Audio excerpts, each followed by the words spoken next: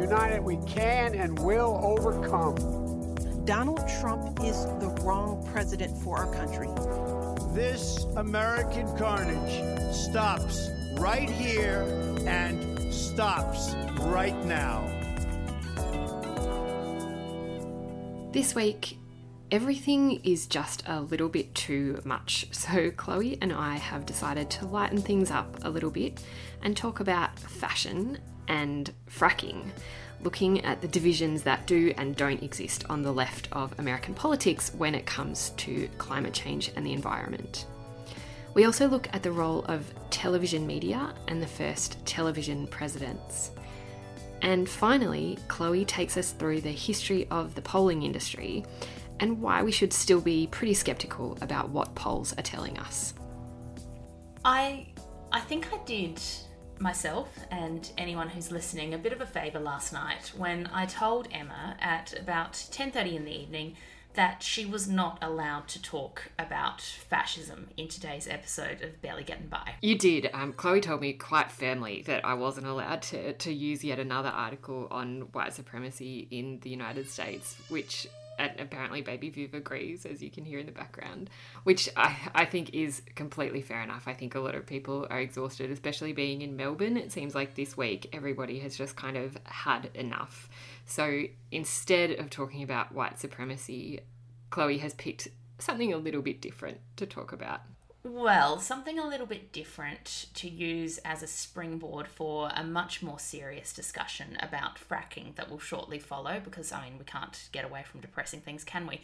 But when I was looking into the environmental politics of the Democratic Party, I came across an article about the young New York Congresswoman Alexandria Ocasio-Cortez's shoes in InStyle magazine. I thought that was a good point to start with, not least because it was about AOC wearing Birkenstocks, which I took as an endorsement for one of my favourite types of shoe, which is very comfortable coming into a hot Australian summer.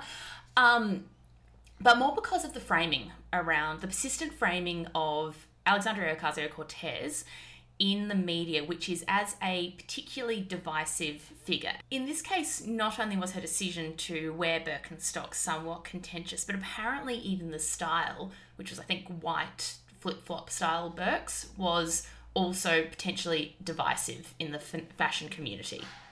Yes, apparently this is something that I have learned this week, thanks to InStyle magazine, that Birkenstocks, or the style of Birkenstocks that you choose, is potentially divisive, a very serious issue. But I think you're right, Chloe. It really points to the way Ocasio-Cortez is presented, framed, whatever, by the media as this kind of lone figure embodying the divisions of the Democratic Party, to the point where it even comes down to her fashion choices. So I think it's interesting that you mentioned that Ocasio-Cortez is often presented as this lone figure, this lone voice of morality morality on the one hand, radicalism on the other within the Democratic Party. And I think we wanted to kind of get into that a little bit and talk about the wider forces that she's representing and some of the tensions even within the left of the Democratic Party and the broader left in America. That is not my plan. That's the Green New want to Deal rebuild every is building. not my plan. A couple of weeks ago, in our first episode, we talked about the New Deal and the Green New Deal and the way that Joe Biden is presenting himself as kind of a pragmatist on climate. And that was absolutely clear in the way that he was talking about the Green New Deal at the first presidential debate with Donald Trump. So during the debate, anyone who watched it, it was horrible. I'm sure everyone's still feeling quite scarred from that. During the debate, Trump tried to wedge Biden on what Trump was calling the radical Green New Deal. And it was kind of a classic wedge tactic that will be familiar to anyone in Australia, I think, where he was talking about the issue of climate change and how we address the climate crisis as a problem of the economy versus the climate. Joe Biden, interestingly, his reply was very firm. He said, and I'm quoting him here, "The Green New Deal is not my plan," which is of a piece with the very pragmatic rhetoric that he's been using to frame his approach to the Green New Deal and also his approach to the history of New Deals in America. what followed from that is that a lot of the press in the US immediately started spoiling for a fight within the Democratic Party between moderates like Joe Biden and the left. But it didn't really work. Yeah, and I think this is potentially a really interesting development in American politics, Chloe, because historically that has worked really effectively to both present this kind of argument of economy versus the climate, and economy always has to win. Donald Trump saying these ridiculous things about how the radical Green New Deal is going to take away your cows. You're not going to be allowed to have hamburgers or SUVs, and that's kind of had traction. But that simultaneous tactic of then trying to set the Democratic Party kind of against themselves, the progressive elements who are I guess fighting to have cows banned or whatever, and the more centrist elements represented by Joe Biden who are trying to kind of strike this, ideal path between economy and climate. And usually it is really effective, but as you're kind of getting at, Chloe, it maybe isn't working as effectively as it has in the past. No, and I think the first reason for that is that we kind of have to look underneath Joe Biden's rhetoric at the debate where he's saying that the Green New Deal isn't his plan, because what's actually happening is that the plan he's proposed, it is nothing like the Green New Deal. It's not nearly as radical as the Green New Deal that was proposed by Ocasio-Cortez and Senator Ed Markey. It doesn't, most importantly, it doesn't really touch capitalism, the influence of capital in public life in America in the way that the original Green New Deal aspires to. But at the same time, it is, an impressively radical suite of measures. And it's also something that was partly brought into being, one, by, it's something that's very much inspired by the Sunrise Movement, which is a youth-led climate movement in the USA. And it's also something that Bernie Sanders had a direct hand in. I think he was the chair of Joe Biden's climate task force, which was set up to devise his climate policy a few months back. So, it doesn't, this idea of pitting the economy against the environment and pitting Democrats against themselves doesn't really reflect what's actually going on, which is this intense process of negotiation and also politics.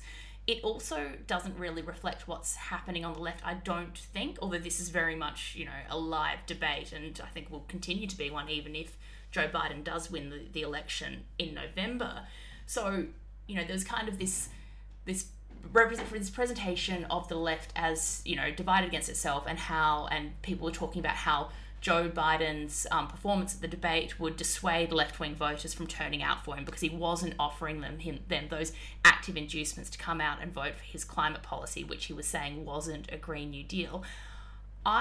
There's a very vibrant and quite fierce, quite angry debate sometimes on the American left at the moment about how to treat Joe Biden, who I think most American leftists agree that Joe Biden is very far from an ideal presidential candidate. But, the question then becomes, do you vote for him? Do you support him passionately, or are you a vocal supporter for Joe Biden despite his obvious shortcomings as a candidate? And I think there is kind of an emerging consensus, and this is certainly something that Ocasio-Cortez as an elected representative is behind. There's an emerging consensus that the most important thing at this election is to get Trump out, because that is an absolute condition for there to be effective action, for instance, on climate in the next 10 years in the USA, in the crucial decade for restraining carbon emissions. And then once you've got Trump out, installed Biden, then you have to just continue those efforts to push Biden further to the left, push him in a more progressive direction, in this case on climate, but also on racial justice issues, also on issues around welfare and the reconstitution of an American welfare state, which then becomes a question of tactics into the future, which is about whether you work in collaboration with and in coalition with more progressive Democrats to get those legislative options up, or if you do take a more oppositional stance and you do openly campaign against Democratic policy where that's necessary. And my sense of it at the moment, at least, Chloe, as you say, this is a kind of constantly shifting debate, is that really there's kind of a mix of the two happening. So the Sunrise Movement in particular, and AOC and the Squad and even Bernie Sanders are making, I think, what is a really effective argument to say, look, this is working. You know, we have pushed somebody like Joe Biden, who is an old centrist politics as usual guy, we have pushed him to a net zero emissions target by 2050. That is astounding that the centrist Democrats led by Biden and Nancy Pelosi and figures like that would commit to a program that is so radical. And I think the left kind of progressive base of the Democratic Party can take a lot of credit for that. It's also because I think of the sheer unavoidable urgency of this kind of action. But part of the reason that has become so obvious is because of that groundwork by progressive environmental movements in the United States. Going back even before AOC is elected, you know, this is a long game that movement has been playing, going back to things like the protest against the Dakota Access Pipeline, this quite radical protest movement that is having a discernible impact, I think, on, I guess, mainstream politics. Yeah, and I think that goes to another really important point that, you know, that a lot of people are making. This isn't mine or your insight, is that politics doesn't start and end at elections. It is a constant process, and that's something that the left has embraced and needs to continue to embrace, because, you know, so Joe Biden's pledges on climate coming into the election, that's not the end of climate politics. That's not something that gets written into law the day he becomes president. It's, you know, there is a constant process of negotiation, there's a constant process of struggle and opposition, and the left is playing a long game. But, you know, this isn't something that happens totally in the background, and I think that's why we wanted to talk about fracking, because fracking is a really potent issue in environmental politics, and it's one that came up quite explicitly at the vice presidential debate last week. That's right, and it's an issue, I think, that kind of exposes all of these questions that we've been talking about around potential splits in the Democratic Party and how much the progressive left is pushing the Democratic Party on these environmental issues, because fracking came up in what I initially thought was a really kind of weird way in the vice presidential debate last week. So this is when Kamala Harris and Mike Pence are having what was often quite an extensive policy debate about significant ideological differences rather than just kind of shouting and interrupting each other. And, you know, Mike Pence is doing the usual line about the radical Green New Deal that's going to cost trillions of dollars, they're going to destroy our economy, blah, blah, blah, blah, blah. And Kamala Harris, I thought, kind of rebutted these arguments fairly effectively, but then kept kind of weirdly saying Joe Biden will not ban fracking. And it really it stood out to me because she kind of kept saying it and drawing attention to it in a way that Democrats and you know, the left across the world, the Labour Party here, kind of, I thought at least, opened her up to Mike Pence's arguments being more effective. Which is interesting because you feel, you know, that kind of persistent repetition of, you know, that Joe Biden doesn't want to ban fracking. You know, you can only assume that is a line that she's been set up with for the debate. But it's also one that, if she keeps repeating it, is bound to spectacularly backfire. And that's kind of what happened, isn't it? I think so. I think because, as you say, Chloe, it kind of opens up democratic environmental policy to that argument about economy versus climate, and it kind of makes the Democrats look as though they're equivocating. But when it comes to fracking, there are very clear reasons for doing that. Well, that's what I wanted to know, because I feel like fracking is something we hear about a lot, including here in Australia. So could you give us like a really quick down and dirty summary of what it is and why it's such a problem? Sure. So fracking is a relatively new way of getting to oil and gas reserves that are otherwise quite difficult to get to.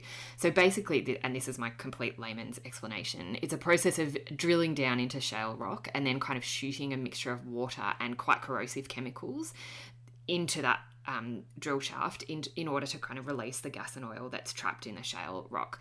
And there's been a massive fracking boom in the United States, particularly in what's called the Permian Basin, which is a big area of Texas and New Mexico.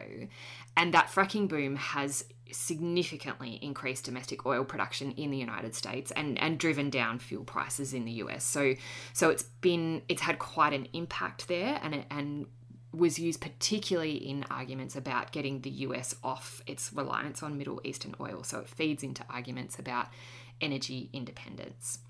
It's really important when it comes to the election because, not of the Permian Basin, which is where a lot of this boom comes out of, but because of Pennsylvania.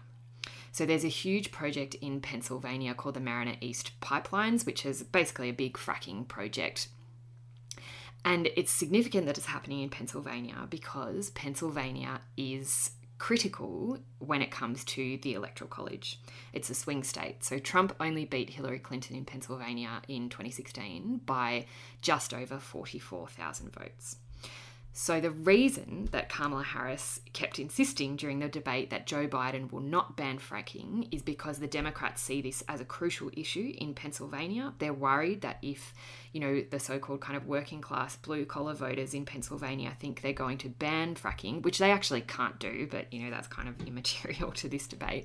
They're worried that if those voters think they're going to ban fracking, they will head back or stick with Donald Trump and the Republican Party, and they need, because of the Electoral College, they need Pennsylvania to win. So that is why there was this kind of weird moment where fracking becomes so prominent in the debate, and why Kamala Harris was so intent on getting that line out that Joe Biden will not ban fracking. It's because of Pennsylvania. Yeah, and from a centrist Democrat perspective, and from the perspective of I guess kind of just counting the numbers in the Electoral College, it makes sense that you would perhaps risk alienating the left further when the left doesn't fully trust the Biden-Harris ticket when it comes to environmental issues, for the sake of trying to shore up those votes in Pennsylvania. Do we know what the polling's looking like in Pennsylvania at the moment? Well, it's pretty good, I think, for Biden and Harris, with all the usual caveats. I think the last time I checked, they were about 7 points ahead of Trump, which, when you look at the national average, is kind of on the low end. So that's why they're worried, because Biden's margin in a place like Pennsylvania isn't as big as it is nationally, and it isn't as big as they would like it to be. So they're worried, I think, about Pennsylvania. And that's why, as you say, Chloe, they're willing to risk, so alienating the left, alienating people worried about climate change, kind of exposing themselves to these accusations of, hypocrisy on climate because of what is purely a political calculation. So if you're looking at climate change as a broader issue, somewhere like California becomes crucial, because California and the West Coast are experiencing what is the biggest fire season they have ever had. This is, overshadowing every previous fire season. And Biden has spoken about California, but the Biden-Harris ticket haven't been campaigning in California. They haven't gone to view the destruction. They haven't gone to do the kind of, Biden as sufferer-in-chief performance in California. Performance is probably not fair. I think it would be genuine. Biden's concerns about California are genuine, but he doesn't need to campaign there. California is a certainty for the Democrats. All of those Electoral College votes are going to go to Biden and Harris, but that's not necessarily the case in Pennsylvania. And again, that's why we have this lingering contradiction both between those kind of progressive and centrist wings of the Democratic Party, but around climate and the Green New Deal and fracking and all of those environmental issues more generally. And Ocasio-Cortez had something to say about fracking on Twitter during the debate, or just after, when she tweeted, "Fracking is bad, actually." And it certainly is. Do you want to explain why? It is. She has such an amazing skill at political communication, because, with those 4 words, she has kind of wrapped up the debate about fracking, because it is bad. It's terrible. It uses things like huge amounts of water, which have to be transported on site. It causes earth tremors. It can leak carcinogenic chemicals into the water table, into the groundwater.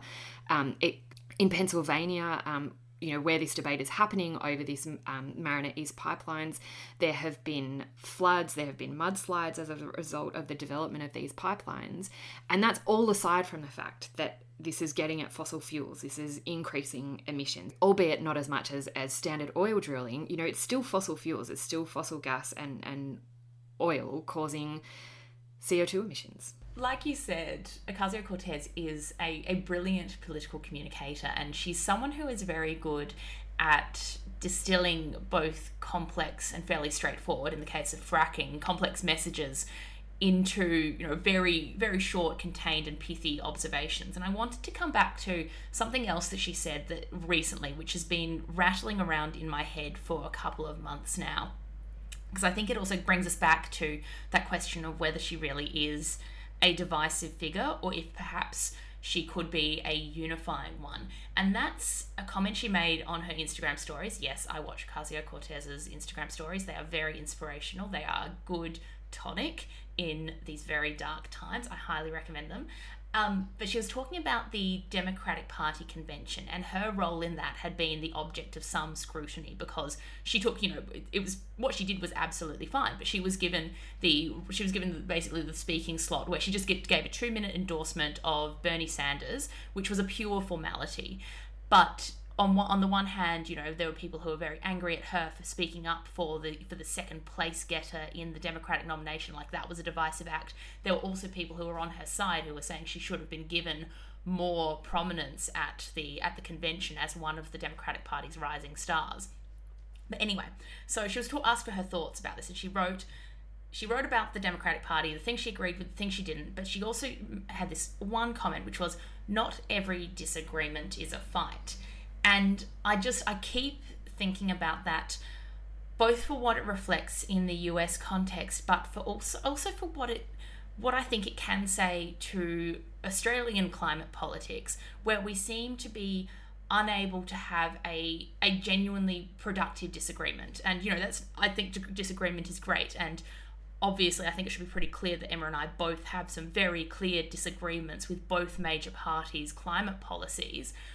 But there seems to be this absolute impasse within progressive and left-wing politics where we can't turn those disagreements into something productive and something that actually advances the causes that we care about. In this case, again, climate change. Yeah, totally. And I think it's also something that gets tied up in so many assumptions about what people care about. So, so much of this fight is about communication and about, going back to those kind of working class blue collar voters in Pennsylvania and people making assumptions about what they care about and what's going to change their vote. Because the assumption on the part of, Biden-Harris is that this is a vote changer, is that, potentially even the idea of banning fracking will turn people against the Democrats. Whereas some research is actually suggesting that it's not as big an issue as Democrats are assuming that it is, even that there is actually significant opposition to these fracking projects in Pennsylvania, and that potentially what the Democrats are failing to do is to tap into that opposition. And, as Chloe, as you said, have those arguments that we are trying and failing to have in Australia around, potential job losses and how you actually reconstruct an economy in a way that is just and inclusive, rather than just talking about swapping out fracking or coal jobs or whatever for equivalent jobs, or making the argument that you can never achieve the kind of economic security and stability that a coal job will give you, and kind of falling into that trap of having that argument. And I think that the other thing that comes to mind when we talk about this problem of how we talk to people about climate change and the necessity for energy transitions, it's quite different here, because I think that in some ways, and this is something I've said before on the podcast, I think that in some ways the setup of our politics and the setup of our institutions is particularly it sets us up for resistance to that. So, I'm thinking about the fact that, as I've said a million times, it would not be possible to elect an equivalent of an Ocasio-Cortez into the Australian Parliament. Yeah, this is something that I think a lot of us kind of ask ourselves, because you see all the time, where is Australia's AOC? Like, who is the Australian equivalent to AOC? And you're right, Chloe, there really isn't one, and I at least can't see the prospect of there being one anytime soon. And I think there are structural reasons for that.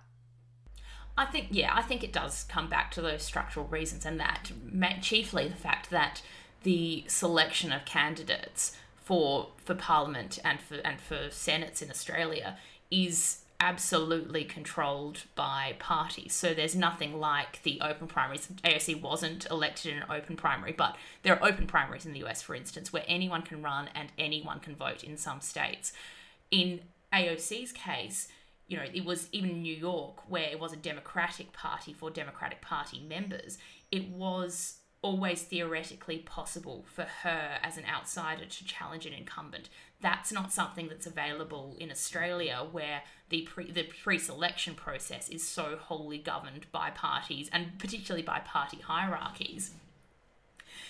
It's also, you know, it's like when she did make that successful campaign, that successful challenge to the incumbent in her seat in New York, she was taking on not only those institutional factors, but she was taking on big money and big donations that were going to the incumbent. But she also had the backing of some quite influential progressive groups, so groups like the Justice Democrats, and you know, we've seen that's kind of an activist sphere that's flourishing in the US. The Sunrise Movement, which was quite instrumental in backing Senator Ed Markey when he was actually defending a challenge from Joe Kennedy III, you know, another Kennedy princeling who thought he was going to usurp a progressive senator in Massachusetts. So there are these very strongly supported movements that are very well organised to support insurgent and outsider candidates. That's not to underrate the importance of the party machine in the USA, and I think that that's really the major battleground amongst progressives and within the Democratic Party in any prospective Biden presidency.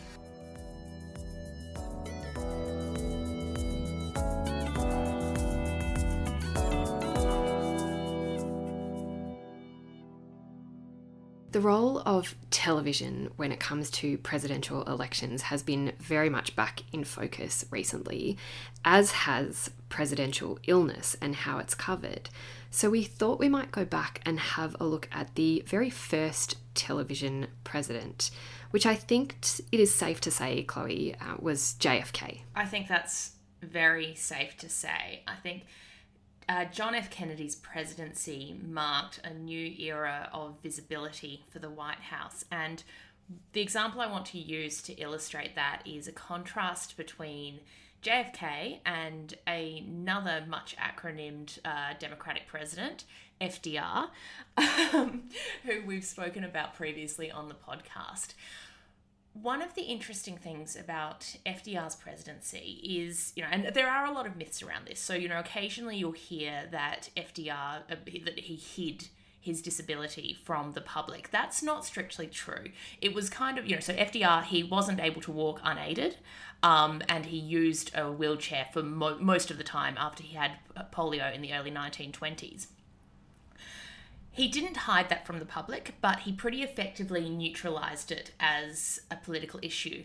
And in part, he was able to do that because he didn't have, you know, the relentless glare of TV cameras in his face and on his White House.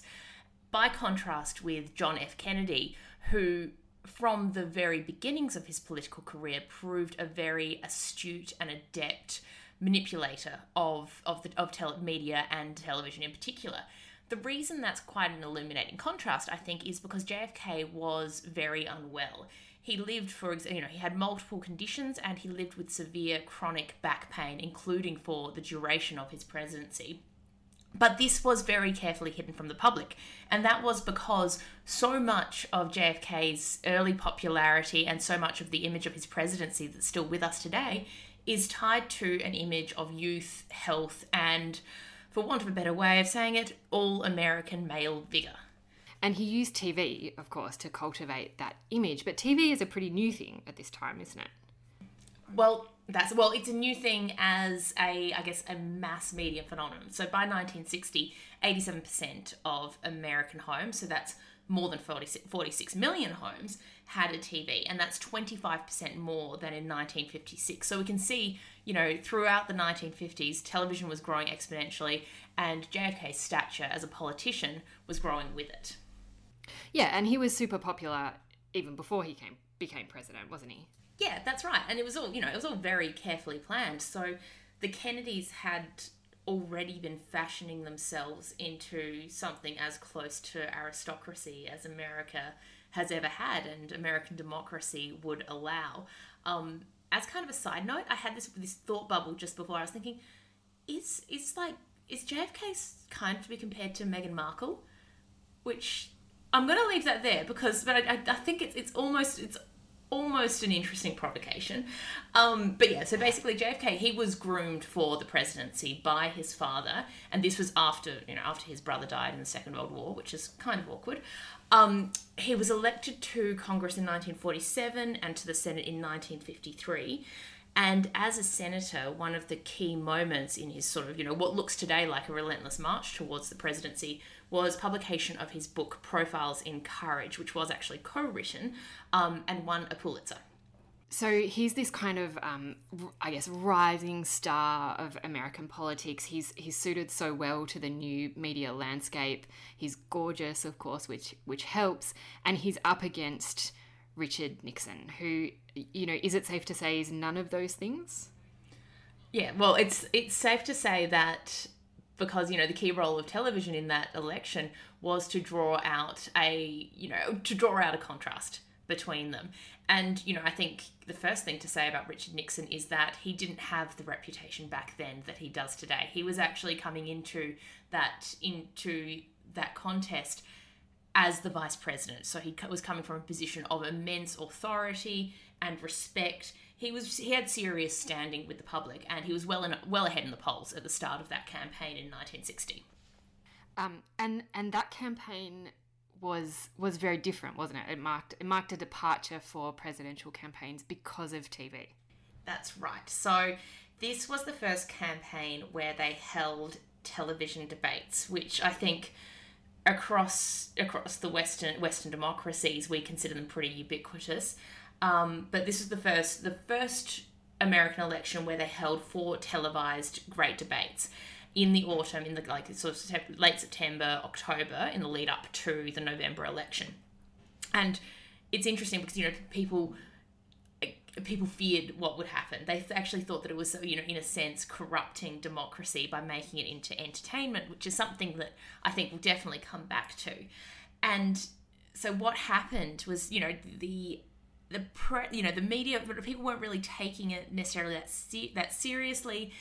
I think perhaps Richard Nixon, I'm not going to blame him for this, given, this was the first time it happened. Don't think he maybe took it that seriously. So before the first debate, he'd been in hospital for 2 weeks. He had lost 20 pounds. He was 20 pounds underweight when he came out of hospital, so he wasn't looking great.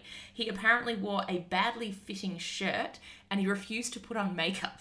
So compare that to the very telegenic and erudite John F. Kennedy.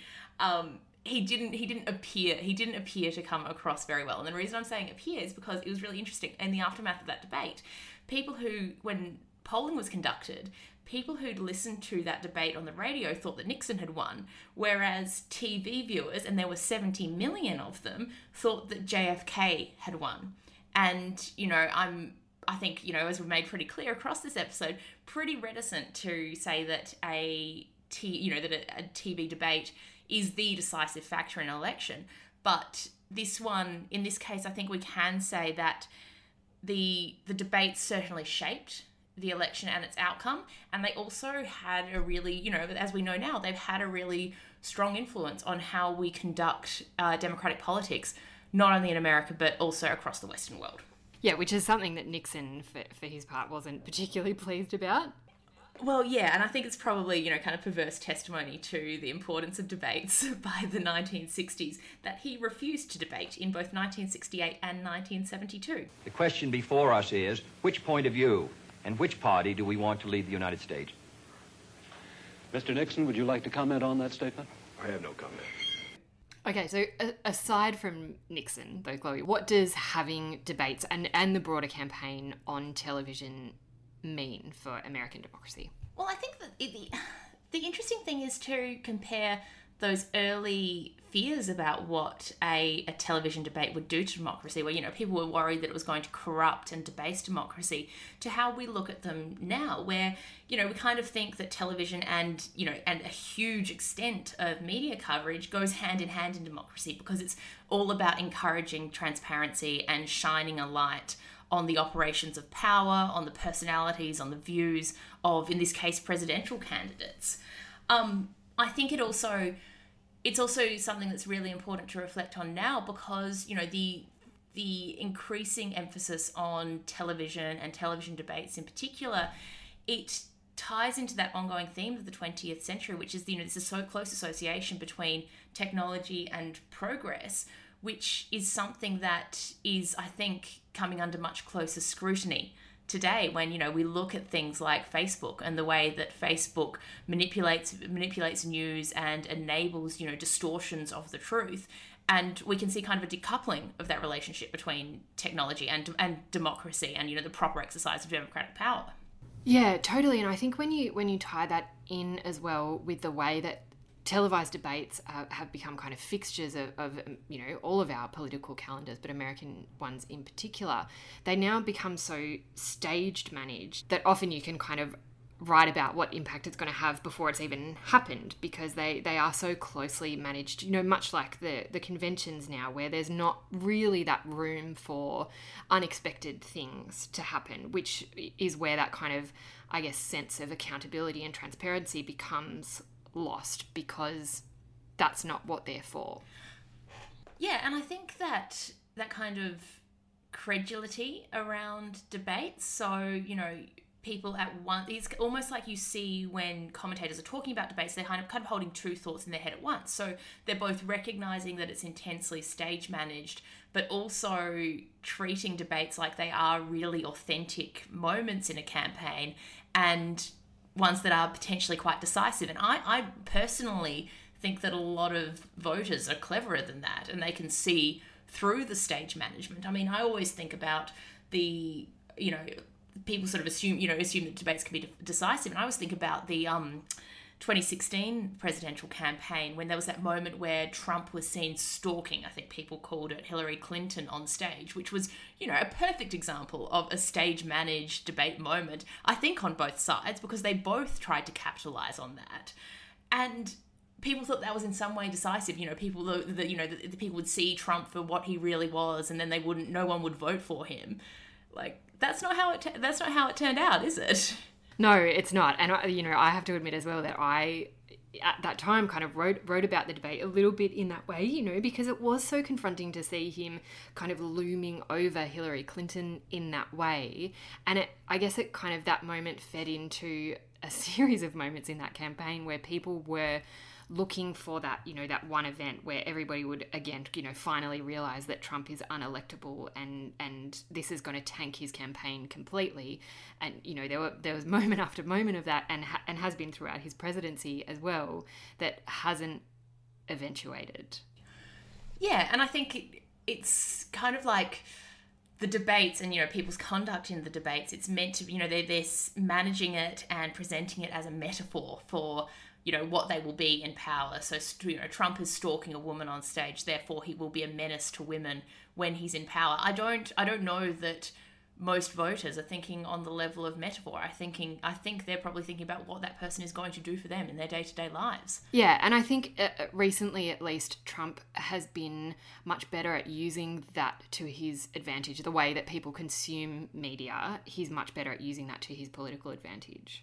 Yeah, and it's something that he's only got better at, and I don't think that Liberals have a very good answer to that. I mean, the perfect example of that would be how Trump has given space and airtime for the QAnon conspiracy to flourish without seeming to do much at all, apart from just continue to be his old ridiculous self on Twitter.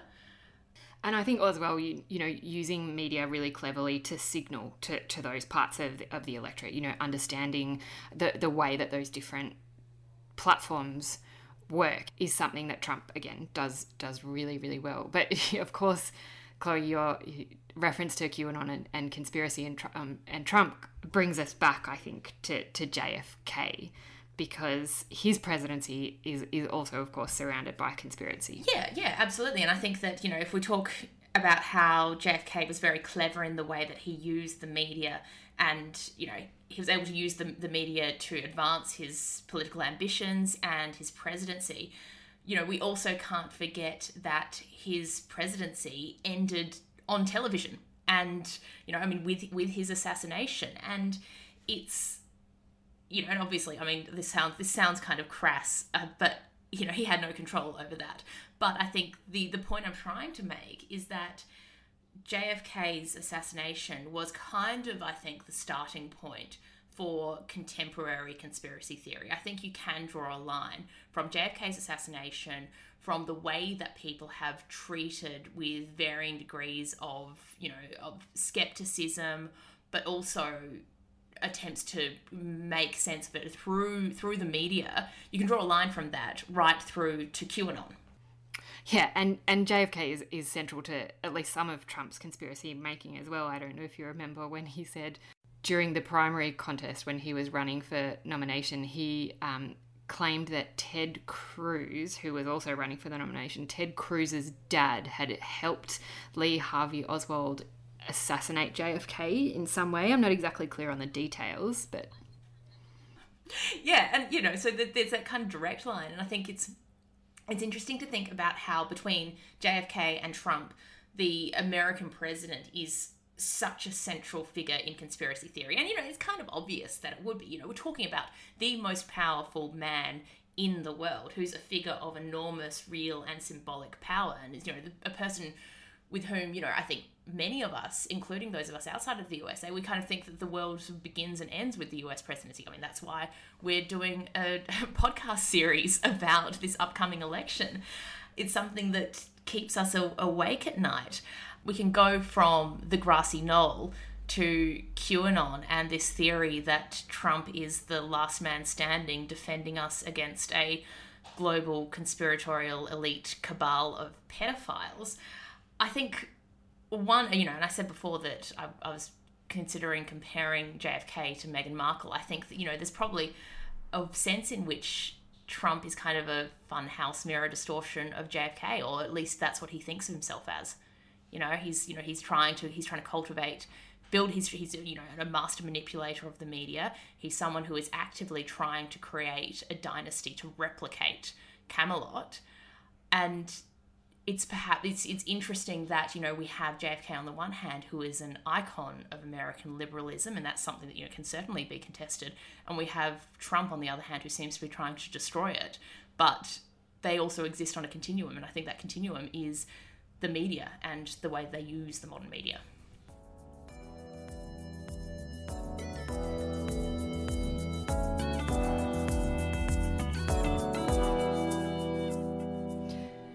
So with every election in living memory, of course, comes polling. And polling has been a focus in the US presidential election this time around, as usual, but particularly at the moment because Donald Trump's opponent, Joe Biden, is polling extremely well, especially at the national level. So 538, which is Nate Silver's website, organisation, whatever you want to call it, has simulated the election 40,000 times to see who wins most often, and I'm quoting there, and they are forecasting a Biden win. They have this little it's called 5E Fox, this little cartoon character that can take you through all of the simulations that they have made. And I'm not sure if it's this kind of thing that everyone in Melbourne has lost it this week, but I just wanted to strangle that little fox, but maybe we'll come back to that. More generally, national polls are currently ranging from saying Biden is about 8 points up on Trump to as much as 13 points ahead of a sitting president.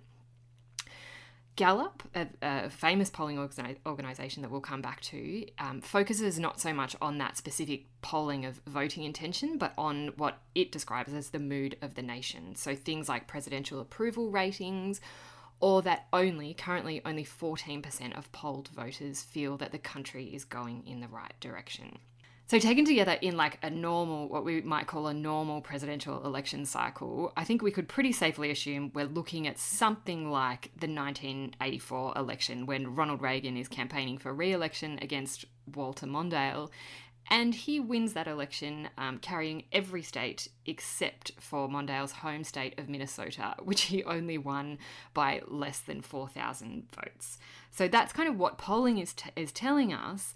But of course, for reasons that we'll get into, no one is really willing to predict that kind of outcome. And I wanted today, in our explainer, to get into the reasons for that by looking at the history of polling and polling's relationships to American elections in particular. And luckily for us, this is yet another one of Chloe's areas of expertise. So Chloe is going to take us through the history of polling and what it might mean for this election. Well, when you say it's my area of expertise, I know a lot about failed experiments in leading mass opinion, especially in the 1930s, which is the starting point for any conversation about the modern American art or science. That's a debate that's very open, of polling. So you mentioned Gallup polls just then, Emma, and you also mentioned the sort of the complexity and the array of different polls and different methods that pollsters use, but it all basically comes back to one man, George Gallup, who founded the American Institute of Public Opinion in the mid-1930s. And it was part democratic innovation, but it was also part of an emergent consumerist society, and it was designed as much as a marketing tool and a measurement of consumer sentiment as it was one of democratic sentiment. So polling was kind of taking off throughout the 1930s, but what its importance was and, you know, what its role in democracy took a while to become clear. And I've kind of picked out two instances that I think can tell us a lot about the trajectory of early polling and its relationship to what we understand about polling today. In the 1930s, it was only a convention that an American president did not run for more than 2 terms. It was in the 1950s that there was a constitutional amendment made that prevented a president from running for more than 2 terms. So the option was theoretically open to FDR, it just wasn't a popular one. So 1939, 63% of people disapproved of this idea he was mooting of running for a 3rd term. In 1940, when he did run for that 3rd term, he easily won election. The reason I'm pointing to that example is because I think that shows the way that intervening events can drastically change the circumstances around opinion and can drastically change opinion. So, you know, what happened in 1940? The Second World War. And that is what really boosted, Emma's giving me a side eye there, that's what really boosted FDR's re-election chances. And, you know, it's not a totally dissimilar situation to what we're seeing in the past few years in American politics. So I'm sorry, I apologise for the side eye, Chloe. So polling is a kind of an American invention. Yes, it's an American invention and it's also an American export. So the Gallup polls, they pretty quickly made their way to the UK. And the other watershed moment I wanted to pick out in the history of polling is in 1945 in Britain, where Gallup polls were famously one of the very few sources that picked that the Labour Party was going to have a landslide win in that decisive 1945 general election. Most people were expecting the Conservatives, led by the wartime Prime Minister Winston Churchill, to win that election. So that was a really big moment for the credibility of polling. It became, you know, it was held in much wider regard after it was seen to successfully predict those really important electoral moments. Okay, so that's kind of the beginning, I guess, of the importance of polling. How do you think it's changed since then? I think it's sharpened its focus. So, you know, you mentioned just all those different polls and all their different methods. And on the whole, their methods and their accuracy in terms of measuring public sentiment and forecasting political results, on the whole, it has only improved.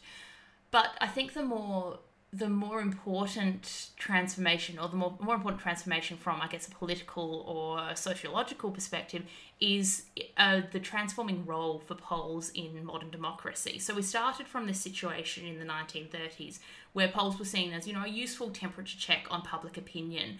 And what's happened in the decade since then is that polls no longer, they don't only reflect opinion. There's kind of this faux innocence around polls and the reporting of polling in the press, which I think is totally misplaced.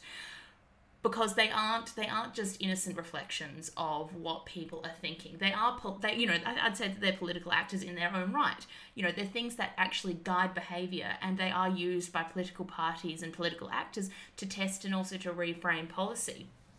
So, and that's one of the consequences of that is that people also behave in ways around the polls that aren't necessarily reflected in electoral results. And this is something that pollsters have constantly had to deal with when they're trying to, refine their science, as they often will call it. I wouldn't.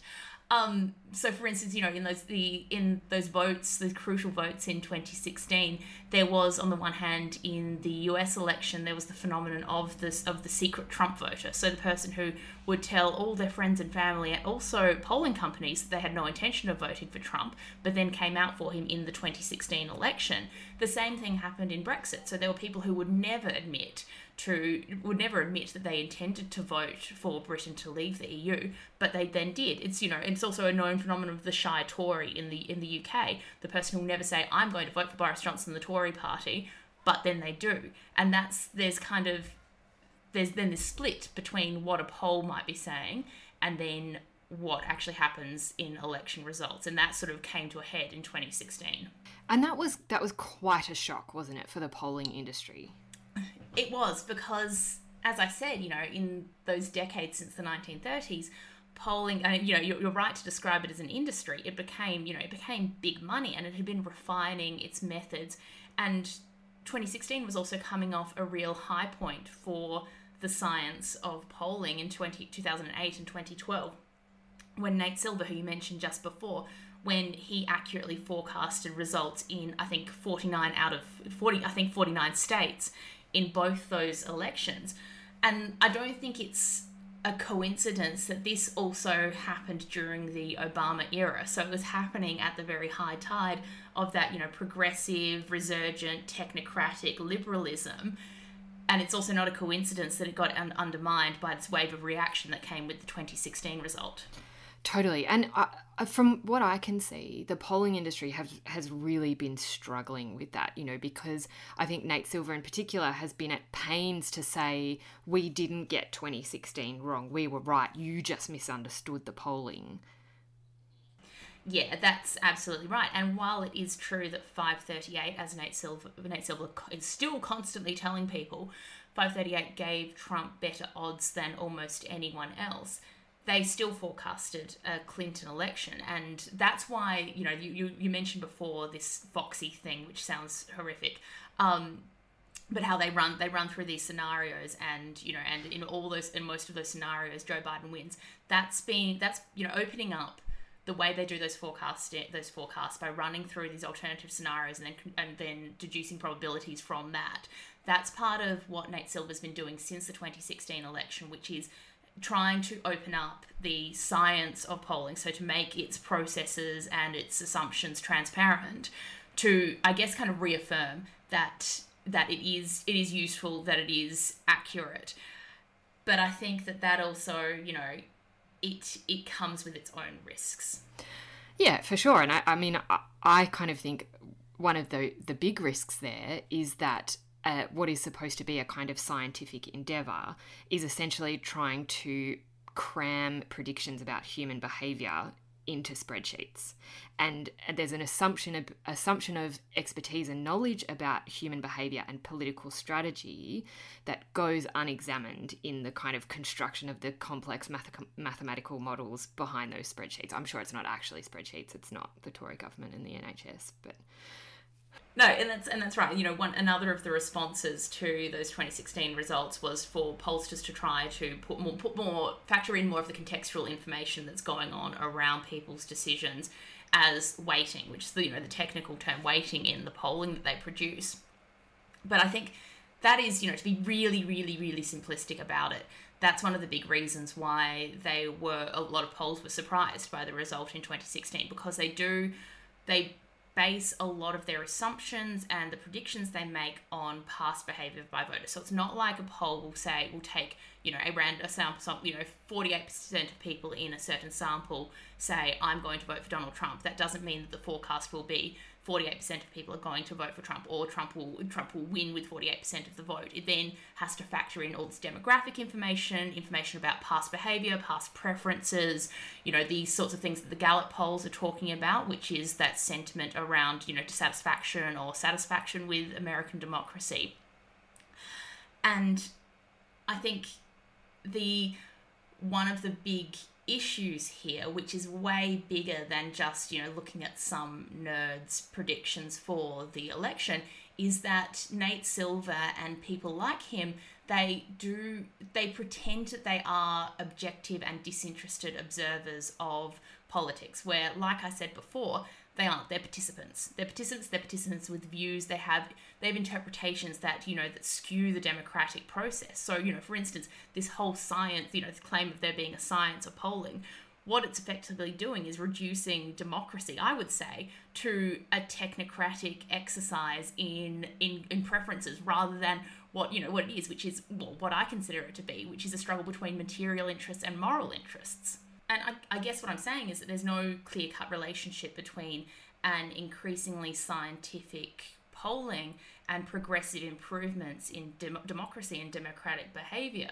So, the high tide of polling, which I talked about in 2008 and 2012, was also a time of increasing disenchantment with democracy that was going totally undetected by pollsters. And that's another thing that really surprised them. And am I right in thinking that part of the response from the polling industry has to try at least and be a little bit more transparent about how this all works? Yes, absolutely. But I think that it's something that potentially is backfiring on them, because at the same time as they're trying to expose the transparency of polling and, and the methods that go in behind it, which are, perfectly respectable sociological, quantitative and qualitative methods, they're also dealing with a public that isn't necessarily that scientifically illiterate. So I think we can end up with a parallel situation to what is happening, say, with armchair epidemiologists who are currently combating QAnon conspiracists, where science isn't understood as scientific practice isn't understood. So instead it gets kind of mystified, and that's where we end up, in situations where lay people like, you and me, not being experts in the actual practice of polling, where we will be in positions where we'll say, oh, but the polls say this, therefore this outcome. It's, it's mystification, in a sense. It kind of puts polling on the same plane as contemporary astrology, which I like much more than overconfident technocrats and their liberal daydreams. That was a very academic of you. Okay, so given polling is not like astrology, but maybe is a little bit like astrology, what are polls doing now, do you think, in this election cycle? Well, I think you covered it really well just then, didn't you, when you said that Joe Biden is leading in all the polls, especially the national polls. But I think we spoke a little bit earlier in the pod about Pennsylvania and the fact that Joe Biden has what looks like a fairly decent, solid lead in Pennsylvania, which is a crucial state in the election.